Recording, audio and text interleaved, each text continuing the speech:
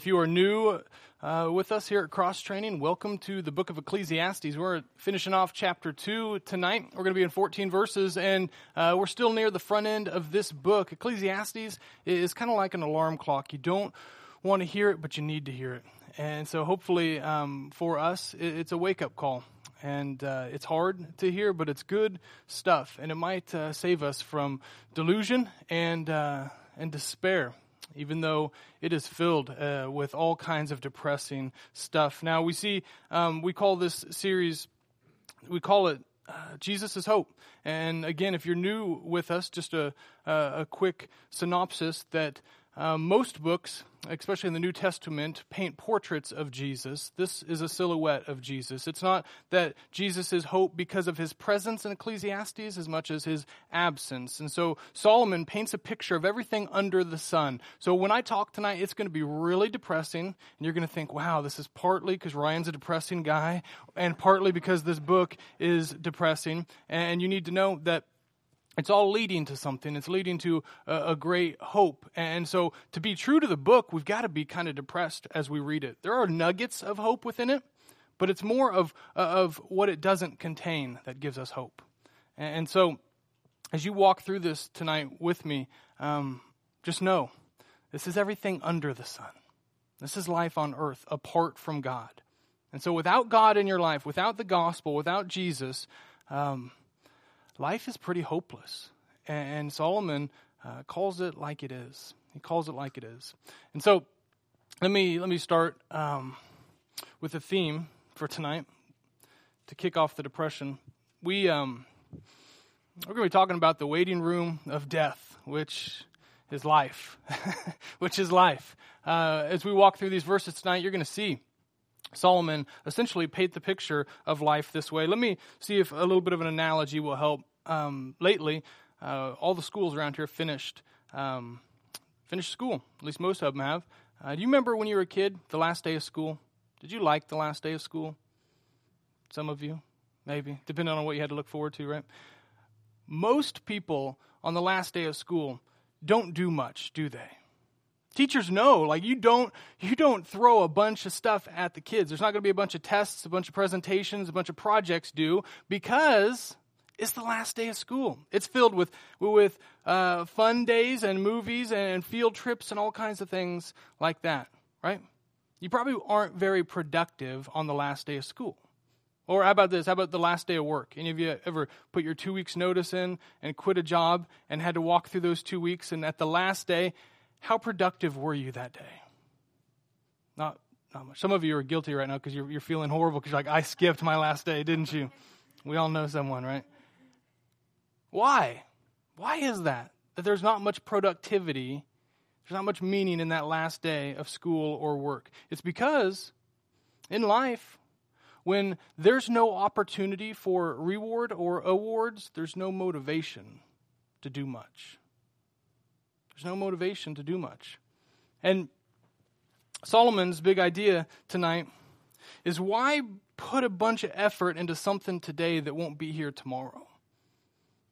Why put a bunch of effort into something today that won't be here tomorrow? You see, life is a lot like the last day of school. Those who see the end coming, the reality that we're going to die, stop and think and say, what am I doing here? And they live differently. When they're focused on that question, we're going to die, and so what am I doing here? They tend to live different. Now, the Bible's clear that all have sinned, and sin equals death, and therefore all will die. The question is not if, but when.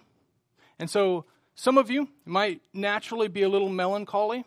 Some of you might be naturally just thinking about death. Maybe your career involves walking people to death in some way, form, or fashion, some way.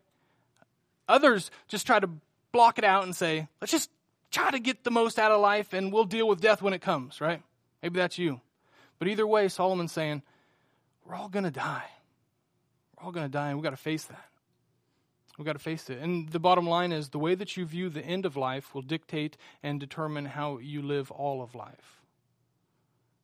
And so there's hope There's hope because for those in Jesus, we realize that death is not the end, but death becomes a doorway. And even though you can't find meaning in life apart from God, you can in Jesus. And it changes the way that you live every day. And so, I want you to think about tonight your jobs, your careers, what you do, whether you're a stay-at-home mom or you're a CEO or somewhere in between. And see if we can add a little bit of meaning to it tonight. So we're going to be talking about wisdom, work, and we're going to see whether any of it's worthwhile tonight. Let's jump in. We're going to stop 3 times tonight. We're going to talk about wisdom in one chunk, work in another chunk, and then we're going to give you some hope. We all need some hope. So verses 12 through 16, if you got a Bible, feel free to open it up.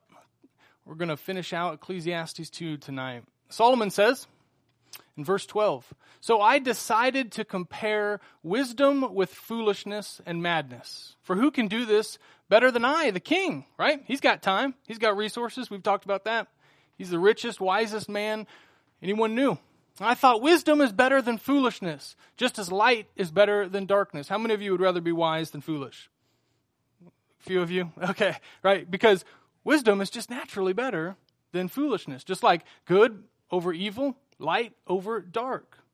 For the wise can see where they're going, but fools walk in the dark. Yet I saw that the wise and the foolish share the same fate. Both will die. Both will die. So I said to myself, since I will end up the same as the fool, what's the value of all my wisdom? What's so wise about wisdom? This is all so meaningless. Remember, that's the theme. It's all vanity. It's all a vapor. It's all chasing the wind. For the wise and the foolish both die. The wise will not be remembered any longer than the fool. In the days to come, both will be forgotten. You guys encouraged yet? This is good, right? Well, let's stop and talk about that. First thing we see, there are 2 roads, but there's one destination.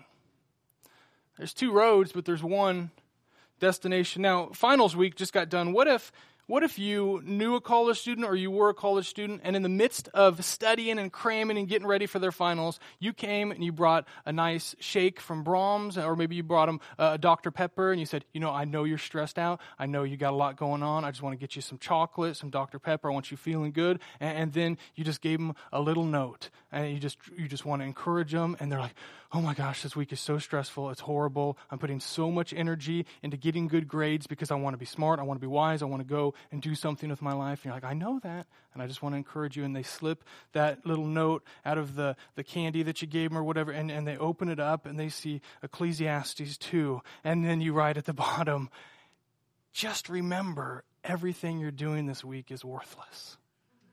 How do you think that would go over? Probably not real well, right? Not real well. But that's kind of what Solomon's saying. Apart from God, it's all pretty worthless. Now, he's saying, ultimately, more than wisdom, listen, here was my game plan. I thought because I was the wisest person alive that I would benefit from my wisdom. I would be the smartest guy in the room. I would have the most knowledge. I would be the wisest guy. And that would somehow benefit me in life more than other people, right? Isn't that the idea? Isn't that the idea? Because you and I know that we, really everywhere in the world, but certainly in America, we exalt knowledge, don't we? If you're a parent, you have told your kids, go to school, get good grades. Why? So you can get a degree, so you can graduate, so you can go and get a good job. Why? I don't know. Because that's just what we do. That's why we love living in America, is because you can go to good schools, you can get degrees, you can get knowledge, you can get wisdom, you can chase after it because we just assume that wisdom and knowledge and being smart is really, really good. And with God, it might be. Apart from God, he's saying, listen, here's what y'all need to know. Just because it's the popular path might not make it the purposeful path. Just because it's the popular path might not make it the purposeful path.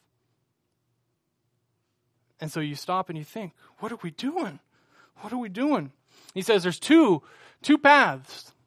You can be wise or you can be foolish. Now it says, here's the difference. The wise can see where they're going, but the fools walk in the dark. There's a Hebrew word for see here, and it actually means seat or throne. The big idea is that there's someone in authority, this is the wise, who is able to see clearly where they're going. They see, hey, death is coming. I want, though, in an optimistic way, to make something of my life, to benefit myself, to benefit others, and so I'm going to live in such a way that benefits me. I see where I'm going, and I'm going to dictate the steps. That's ultimately what the wise will do.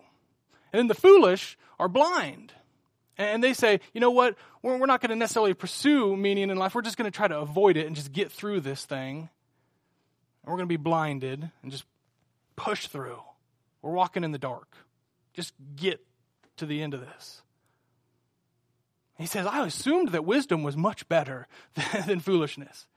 But then I realized we both die. And that's sad. You see, you and I, we grow up hearing stories like the turtle and the hare. You remember that story? Right? The turtle and the hare. And we learn about consistency and being steady. And one of them goes really fast but doesn't finish it. And so then the other one goes slow and steady and finishes it. And we're like, oh, look at what you can learn about life. There's so much in that, right? And Solomon says, yeah, but they both die. So who cares? And you're like, that's depressing. That's depressing. So wisdom has value, but ultimately it's just another road to the same destination.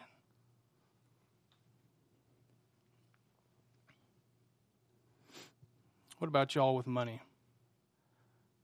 You want to be wise, not foolish with money, right? Some of you got spreadsheets with your budget, and you make sure that everything is paid on time, and you got plenty of money to do what you need to do, and you're thrifty, and you're smart, and you want to get your finances in a row so you can get a good credit score. And then you know people who are foolish with their money, right? They don't care about budgets, and they just pay when they can, and if they can't, then they're going to have debt collectors coming after them. And Solomon's saying, who cares? Both of you have to pay your bills, you have to pay your debts, and you have to pay your taxes. Solomon's saying if there's two cars headed towards a crash and one of them is going like this and they're just cruising along and they're blind, they're walking in the dark, they don't see it coming, but then the other one does, and yet for that split second they see, oh no, I'm going to hit them. You ever hit a deer and at the last second you knew you're going to hit that deer and you're like, can't do nothing about it, and you just hit that deer? And Solomon's saying one of them doesn't see it coming, the other one does see it coming, but neither can change it.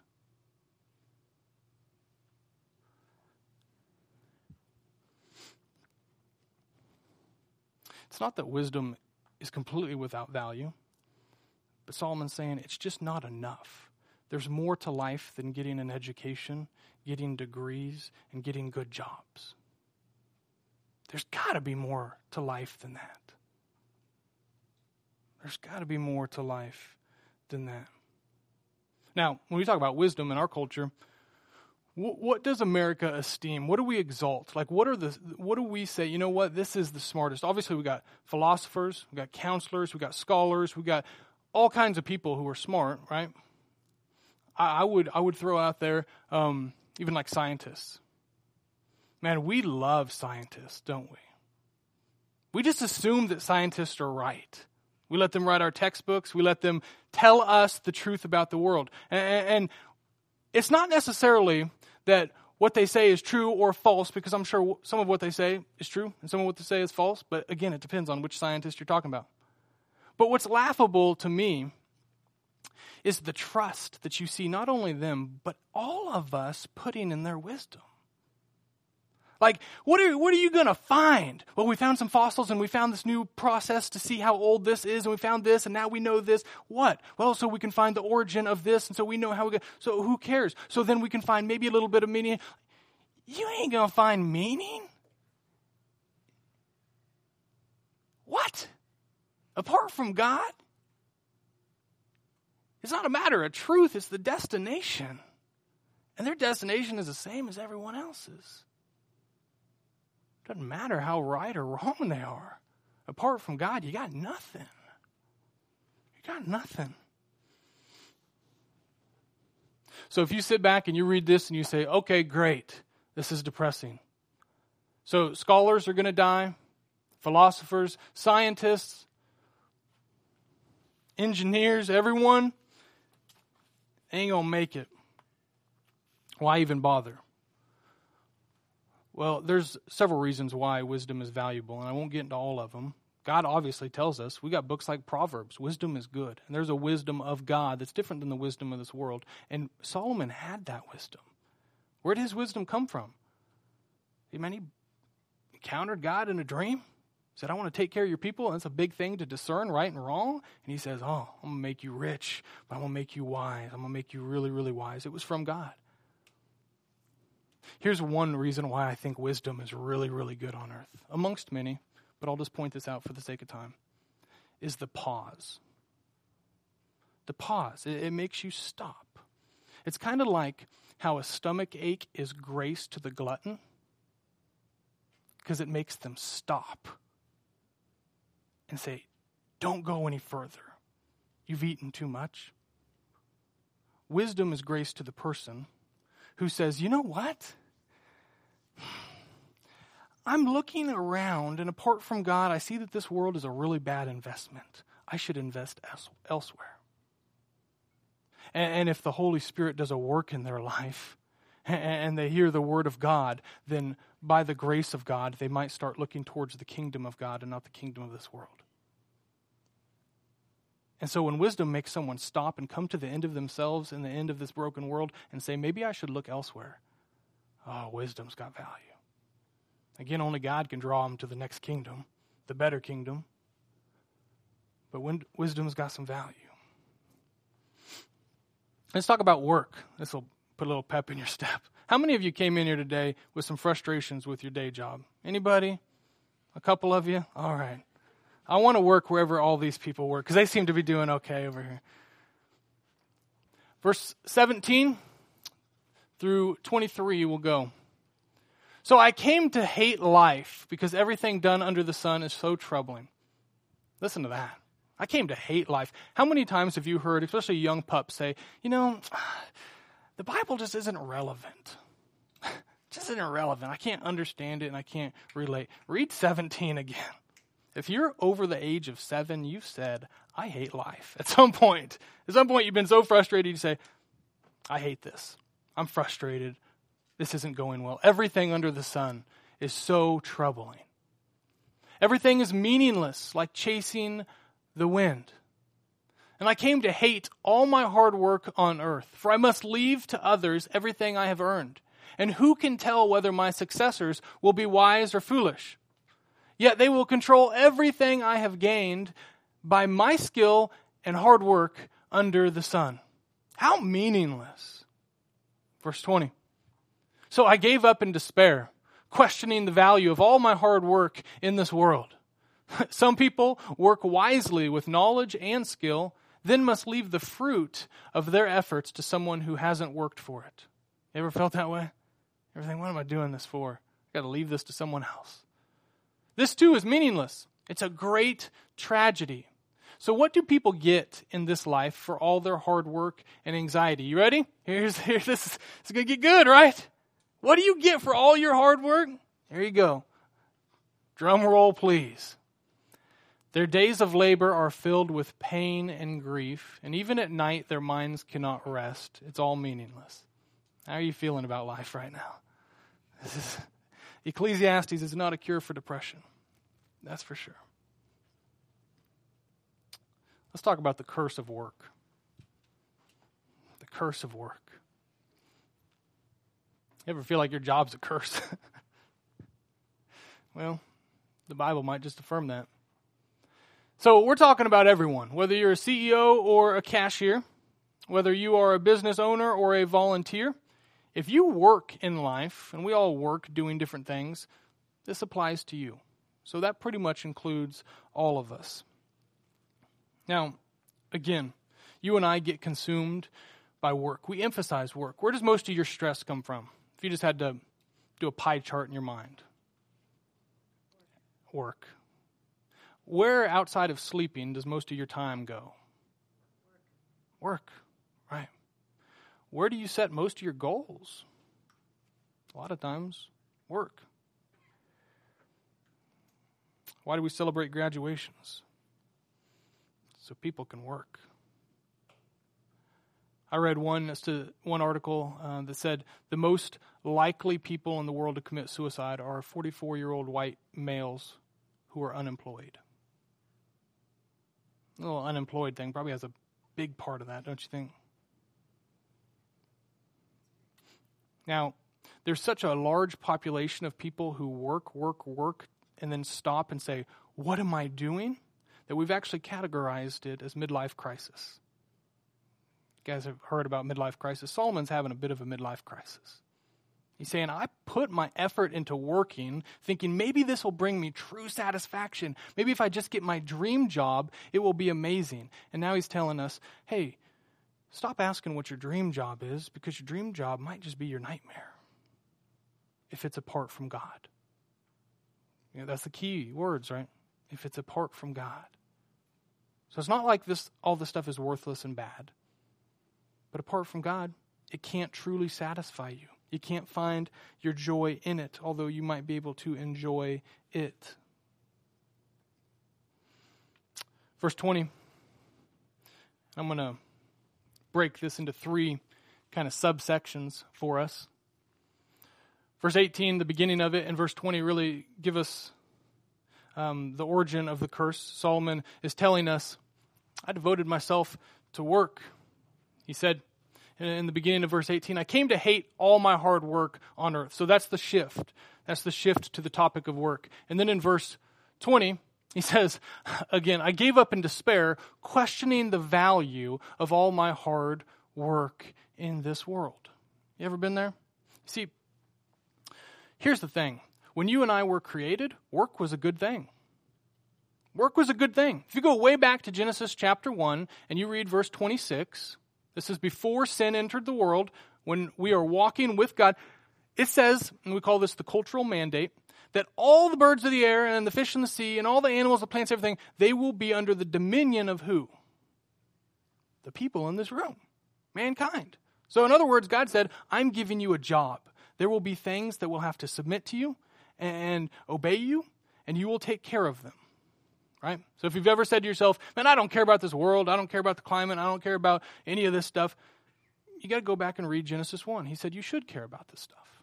You should care about this stuff because I'm entrusting it with you. And then in chapter 2, it says that he created this garden. We know it as the Garden of Eden. And he says that he put man in there to work it. So you were given authority and you were given a job. And at this point in history, it was good. It was good. Hence, pre-fall. So when you're walking with God, work is a good thing. Don't miss that. But then something happens. Man sins, and the curse in Genesis 3 says that the ground is cursed because of you. This world is broken. And then it says part of the curse that you and I have is that we're going to work, especially dudes. Gals, you're going to work in childbearing, and you're going to want your husband, but you're always going to have issues with your husband. And dudes, you're going to go work the ground, and you're going to be sweating, you're going to be frustrated, and there's going to be thorns, there's going to be thistles, and you're going to find that you're going to work this ground, you're going to eat it, you're going to work it all the days of your life until you who came from dust will return to dust. The dirt always wins. So, work was a good thing, and then because of sin, it kind of lost some of its meaning, a little bit of its value. And you and I feel that on a daily basis. How many of you have ever worked a job that you just hated? Okay. You experienced part of the curse. You experienced part of the curse. Maybe it was mindless. That's the curse. Maybe it was super hard and exhausting. Welcome to the curse. Maybe it was boring. That's the curse. And then what? You leave that job to find another job just to find out it's got different issues, but just as many issues. That's the curse. Welcome to the curse. You're fighting the curse. You say, why in the world does God curse work? Why does he curse work? Does he hate us? No. No, but he wants us to experience with our jobs what he experiences with us. Because in Genesis 1, when he said, you have dominion over all these things, this is your job, and then sin entered the world, you and I, for all of our days, no matter what your job is, will experience frustrations with the things under us. You don't believe me. Mamas, you're working with your kids, and you say, why won't they obey me? Why won't they obey me? It's the curse. Home builders, like, man, I can't get this perfectly level. It's not perfectly flush. It's not perfectly square. And even if I do, it's going to settle all funky and the foundations are going to be cracked in 20 years and it won't be perfect. Business owners, entrepreneurs say, I'm trying to start something, I'm trying to do something, and things just won't fall in line. Oh, I'm cursed. You manage people? You know that's cursed. You go to work and they say, we don't really like you as a manager. You know what? We're going to be nice to your face. No, we're going to talk bad about you. Hey, I love you, but I'm not going to show up to work tomorrow. And like there's just issues. You're experiencing the curse. And you say, why? Why do the things under me not obey me and rebel against me and not fall in line with me? Why? And God says, that's what it's like with you. Welcome to my world.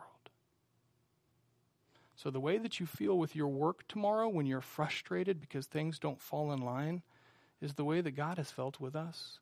When we rebel against him, when we don't submit to him, when we say, oh, you're supposed to be over us, but we're going to do our own thing for a bit. This isn't meant to depress you. It's meant to give you a greater glimpse of the grace of God, the gospel, and to be able to understand God just a little bit more. So when you are frustrated at work, let it draw you to repentance instead of just frustration. Not only that, there's more bad news in the fact that you look at our culture right now and we try to fix work. We try to make work more meaningful. We try to get more out of work. We want work to fill that void in us. That's why one of the most common sins in the church today is the rejection of the Sabbath. You say, who doesn't want to rest? Americans, that's who. You set up a culture that says, capitalism, go get it. And they say, bye-bye, Sabbath. We're going to try to find something meaningful in work. That's why more and more and more you got families gathered around the dinner table, but parents got their phones, they're checking their emails, they're doing their things. We got devices all over us, and devices help us to do what? They help us to work when we shouldn't be working. That's why people who retire often get another job. You ever seen that? I'm working to retire. A few months at home. Hey, how's it been going? Well, I started working at Walmart as a greeter. It's like, but you were an engineer. What are you doing at Walmart as a greeter? I just needed to get out of the house.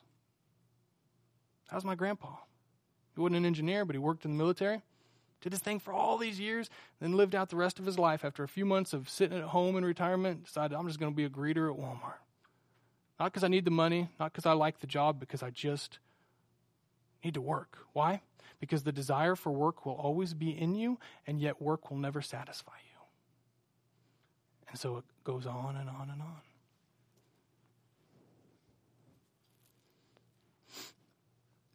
And then you see even more in verse 19 and 21 that you can't take stuff with you.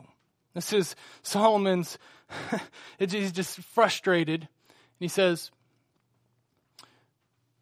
and so I got to leave to others everything I earned. And who can tell whether the people after me will be wise or foolish? Like, I don't have control of my stuff. It's going to go to someone else, and they're going to do whatever they want with it. How meaningless. He says again, he says some people work wisely with knowledge and skill, but then they leave the fruit, they leave the blessings of all their efforts to someone who hasn't worked for it. This too is meaningless. It's a great tragedy. You see this in nature all the time. You watch the Discovery Channel, you see a cheetah or a lion go out there and make a big kill, and they're panting, and they're going crazy, and then what's next? You see a bunch of hyenas come, and they just take it away, and then the cheetah just walks back to his tree, and you're like, that's depressing. And Solomon's saying, that's you. That's a microcosm of everything you're working for in life. Solomon's saying, you guys are like people at a beach who are building sandcastles. And you build a beautiful sandcastle, put all that work into it, and yet the waves of death will come to all of us and wipe away your sandcastle.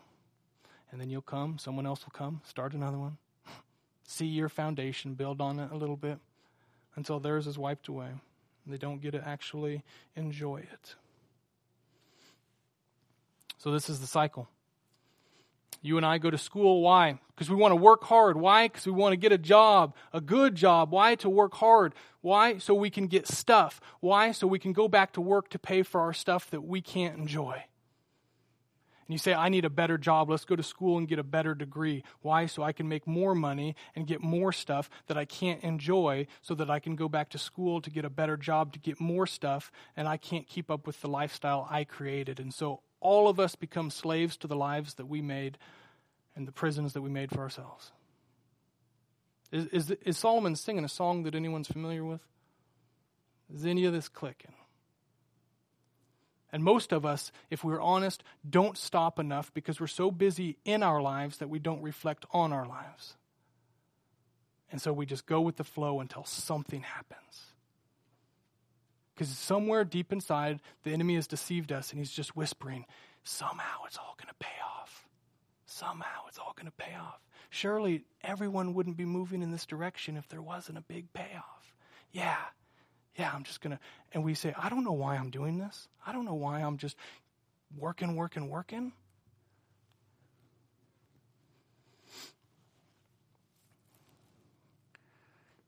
But you leave it just so someone else who didn't earn it can have it. You ever been to an estate sale?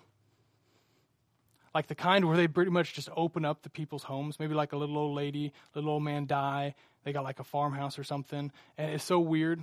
You show up and you're like, this is weird. Like I'm walking into their lives. It's like they just left all this. It feels awkward, doesn't it? Like, this is your stuff. I shouldn't have your stuff. You guys built your own little kingdom out here, and like now we're just picketing. We're just looting your stuff. You ever been to a garage sale and you saw like a really good deal? You're like, ooh, that recliner, that was like $400, and they got it for $4 here. You're like, this is crazy. You're thinking, they're foolish. And so then you're giving them their $4, and you're like, so why are you guys selling this? Oh, my husband bought that for his man cave, but he's working nights now, and he works 60, 70 hours a week, so he hadn't even really been able to enjoy it. And then we decided to make the man cave another kid's room. We had more kids, so we're selling it. And you're just like, you're stupid. I'm getting all your stuff. Like, you've worked for this, and now I get it. When I was 16 years old, me and my buddy Rusty, he lived way out in the boondocks, right? And one of the K-State football players, a wide receiver at that time, had given his car to Rusty's dad. And Rusty's dad now had this little Dodge Omni, like a 1980 Dodge Omni. If you don't know what a Dodge Omni is, it's kind of like a shoebox with wheels. It's just a loaf of bread with wheels. There's not much to it. And he gave him this car, and his dad didn't know what to do with it because it cost like $50. And right, this football player just needed a few bucks, and so he gave his car away. And so we were sitting out there in the boondocks one day, and we said, let's drive it. And we got it running, and we start spinning around. Of course, there's no one around. We're down on gravel roads just doing whatever, and we're having some fun. And eventually, after a couple hours go by, and we haven't seen anyone, we're on this road, and there's just fields all around us, and there's a little like 10-foot kind of little hill in the road. And so we went over it, like going 40, 50 miles an hour. We realized, well, when you get to the top of it, it's kind of like a little ride. Like, this is interesting. Let's turn around. Let's do this again. And we stopped way at the beginning of this thing. I said, just go as fast as you can. Like, we got one shot. Let's just see what happens. So he floors that thing. We're going as fast as that little thing will go. And we hit that hump again. And we launch into the air like a NASA rocket, 2 feet, right? And when we hit the ground, like fireworks from the bottom of that thing, all of the fluids just go psh, psh, psh, psh. Like, I don't know what fluids all came out, but all of them. It rolled about 100 yards, and then it just died. And we looked at each other, and we were like, whoa, that was awesome. And it was like 95 degrees out, and we just got out, left it in the middle of the road, and just walked through fields to someone's random house and called our mom to pick us up. I have no idea what happened to the car. It's there. You say, why are you telling us this? Because the next time you go and buy that new car and you're thinking, this is what gives me satisfaction and meaning, I want you to pause when they're handing you the keys and think of a 16-year-old Ryan Booth who 20 years from now is going to be launching your car off of some cliff like a rocket just to see the fluids explode like fireworks. Everything you own, all of your stuff will be trashed by someone else at some point in time. The house you love right now, your dream house, will one day be abandoned. More than likely. That necklace you got that you love, that ring that your grandma got, that you're like, this passed down generation after generation, someone's going to pawn that off someday. I had a dishwasher. It was great last week. It was our dishwasher. I sold it for $25 today for someone who's putting it in a rental. They said, "Well, I was going to put a curtain over where the dishwasher goes. Then I saw yours for $25 on buy sell trade." I'm just like, last week that was my good dishwasher. We found a good deal on another one, and like I couldn't even give this thing away almost. Solomon's saying that's all of us. That's all of us. And to top it off, it's going to frustrate you like crazy. He says in verses 22 and 23, so what do people get for all this? Your back's going to hurt, you're not going to be able to sleep at night, and you're going to cry. Welcome to life. That's what you get. This is miserable. Amen. Amen. Before I give you a little more hope, let me give you just a little bump in the hope meter here. There is a work that does matter, a kingdom work here on earth, that when you invest in, it's not so much about what you're going to leave behind for others as much as it's who you're going to take with you to the next kingdom, to the kingdom of God. And so I want you to look at your life and not just be depressed at your job, but ask yourself, what am I doing this week that has eternal value? When you go home to your kids and you say, you know what, let's talk about Jesus. Let's open the Bible and let's talk about it. Has eternal value. When you see someone that you don't want to love, but you go and love them in the name of Jesus, it has eternal value. When you go to work tomorrow and you say, okay, I'm not just going to be depressed about this, but I'm going to come with hope and meaning, knowing I'm a missionary here. God has made me a Christian, and Christians are missionaries, and I'm going to have a whole new focus. I just want to reach the people here and love them. That has eternal value. And you can do that all day, every day.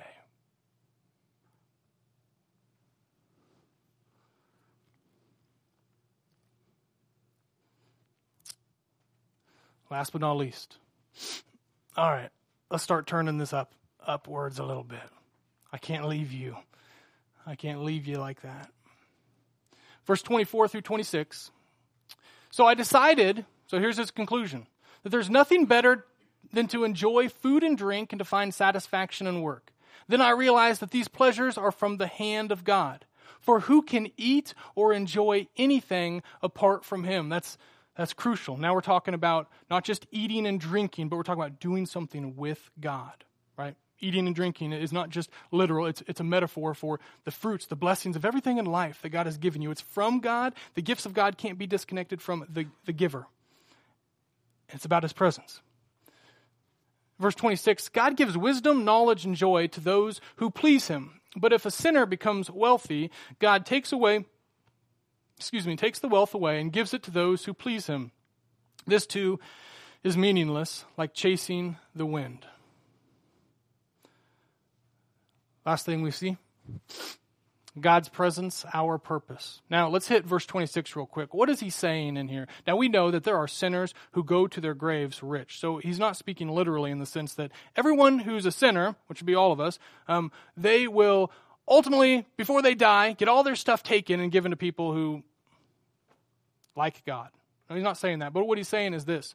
Those who, in context of this, those who seek God, God blesses. Not necessarily materially, but he blesses. And those who don't seek God, well, their rewards are only on earth and they're temporary, and ultimately they'll be taken away. It doesn't go well for those who don't seek God. So, in a nutshell, that's what he's saying. That's what he's saying. So, what do we do? Well, to sum up what we've been talking about tonight, you can't spend all your time trying to figure out life with your own wisdom. That don't work. And on the flip side, you don't want to spend all of your life like a fool trying to avoid meaning in life, because that doesn't work either. And you don't want to try to find all your satisfaction and joy in your work and the things of life, because that won't give you satisfaction either. But when you find your joy in Christ, then you can actually enjoy the things Christ has given you. That's the big idea. That's the big idea.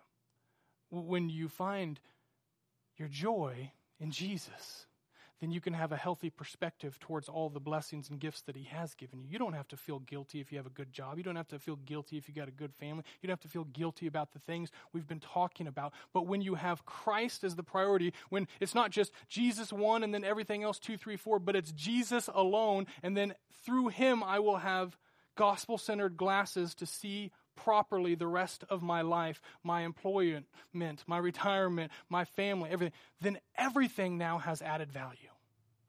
Everything has meaning when you start with Christ. I learned a long time ago when Tara and I first got married.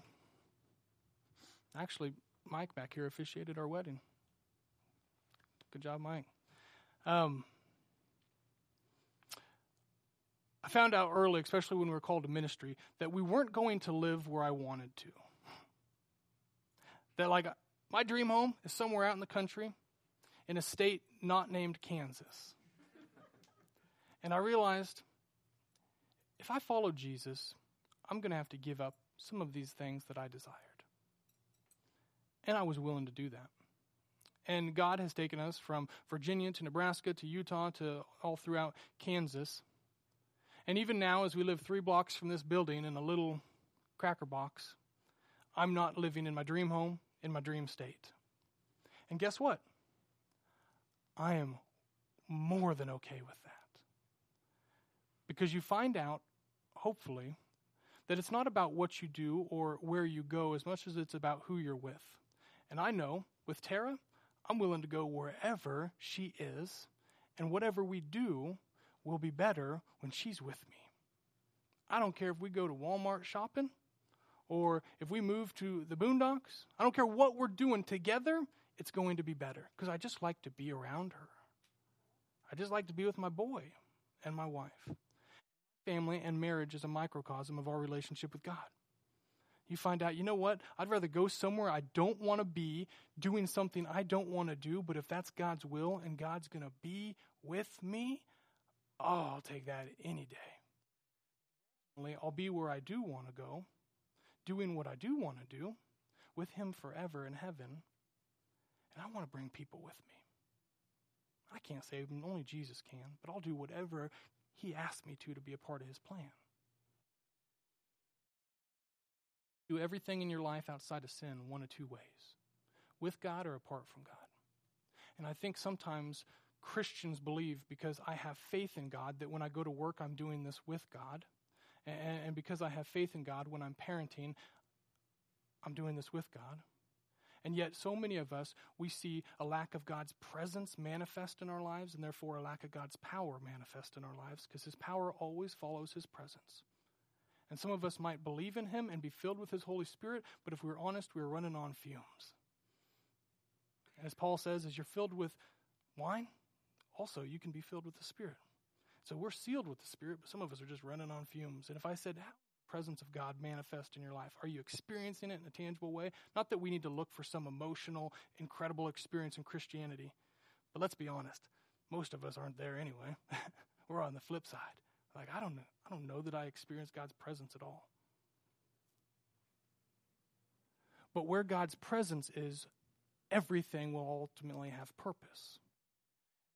Invite God into the workplace and you say, God, if you want me here, I need some purpose here. You say, God, walk with me. And you wake up and you say, God, lead me today. Show me what to say. Show me what to do. I want to abide in you. I want to be with you. I want to talk with you. I'm going to focus on you. All of a sudden, your job has more enjoyment because you're not finding your joy in it, but in Christ. It has more meaning because you're not finding your meaning and purpose in it, but in Christ. And he's with you, and he's saying, okay, we can go anywhere and do anything together. You're going to love this a lot more than if you were doing this on your own. The number one determining factor when it comes to your contentment with whatever career you have in life will never be the title or position you're in or the company you work for or the city you live in, but who's with you. If God's with you, you can be content anywhere. That's why you see in Acts chapter 5, when they're persecuted and they get released from jail, they say, the disciples, we counted ourselves worthy, pure pleasure to be persecuted for the name of Jesus. 2 chapters later, you see Stephen preaching to him, getting stoned and beat up, and as he's dying, looks up to heaven and says, Father, don't hold their sin against them. What makes a man say that? Because you can be anywhere, doing anything outside of sin, and you can find contentment and power in the presence of God.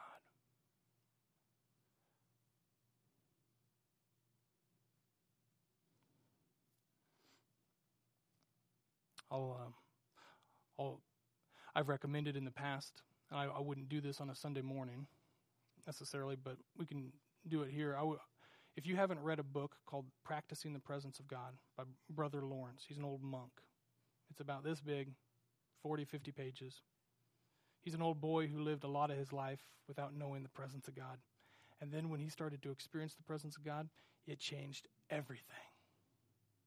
They couldn't understand how in the monastery he would be jumping up and down, doing dishes and in the kitchen, and he was so passionate. And he, at one point, says, in this book, he says that I just cried out as he's doing dishes in the kitchen, God, I've had so much of you, I can't handle anymore. Give this to the others around me. Gosh, they probably looked at him like he was crazy. But he learned to connect with God in a way. And through Jesus, you obviously have access to the Father all the time. And he connected with him in a way in his daily life that blew him away. Christians in America need more of that. We need more of that. So, ultimately, we don't have to live life like it's the last day of school because death isn't the end. But through Jesus, death is a doorway, and there's a kingdom. And we're going to be eating and drinking with the glory of God, for the glory of God, with the people of God, with God himself. And there will be rewards. And therefore, it changes the way that you live now. Because he said he's going to prepare a place for us. And I don't know what all those rewards are going to look like, but I know the gospel itself is the greatest reward. And it changes the way you live right now. So when you leave here tonight, as gospel people, you get to redeem your workplace, your family, your neighborhood, not by finding meaning and value in it as much as with God bringing meaning and value to it. Let me simply leave with this last little story. This isn't every day, but this was yesterday. As we talk about the presence of God, maybe this will help. Yesterday I left at 7, whatever in the morning. Silas, my 3-year-old, he woke up and I saw him for a split second, gave him some checks and patted him on the head, gave him a kiss, and then left. And had a lunch meeting. Lunch meeting went twice as long as I expected, so I didn't come home for lunch. Normally I come home for lunch. I'm blessed that way. I get to see him a little bit. And then I had marriage counseling last night, and I had all kinds of things, so I didn't come home at my normal time. And by the time it's 8 o'clock, I'm coming home. But I hadn't been home for 12 hours, and he goes to bed by then. So I saw him right at the beginning of the day, and then at the very end of the day, and I didn't get to see him anything in between. That doesn't sit well with a dad. Hopefully, if you're in that boat, it doesn't sit well with you. You say, I feel like I'm missing out a little bit. And again, it's not every day, but it was yesterday. And I asked him this question before I put him to bed. I said, I missed you today, buddy. He said, oh. He said, I asked him then, did you wonder where I was today? And he said, no. And I said, why? He said, Daddy, I know you're at work. Because he just knows I work a lot. And I thought, because when I was at work for 12 hours, I was thinking about him. I was probably telling a story or two about him. I was thinking about ways that when I came home, I could serve him and his mama. But at the end of the day, I wasn't actually with him. Some of us will leave here tonight, and when I talk about the presence of God, to you, what that simply means is I'm going to think about God. I'm maybe even going to share some stories about what God has done in this Bible. I'll maybe even serve God. But let me ask you, at the end of this day, at the end of this life, are you actually spending any time with God?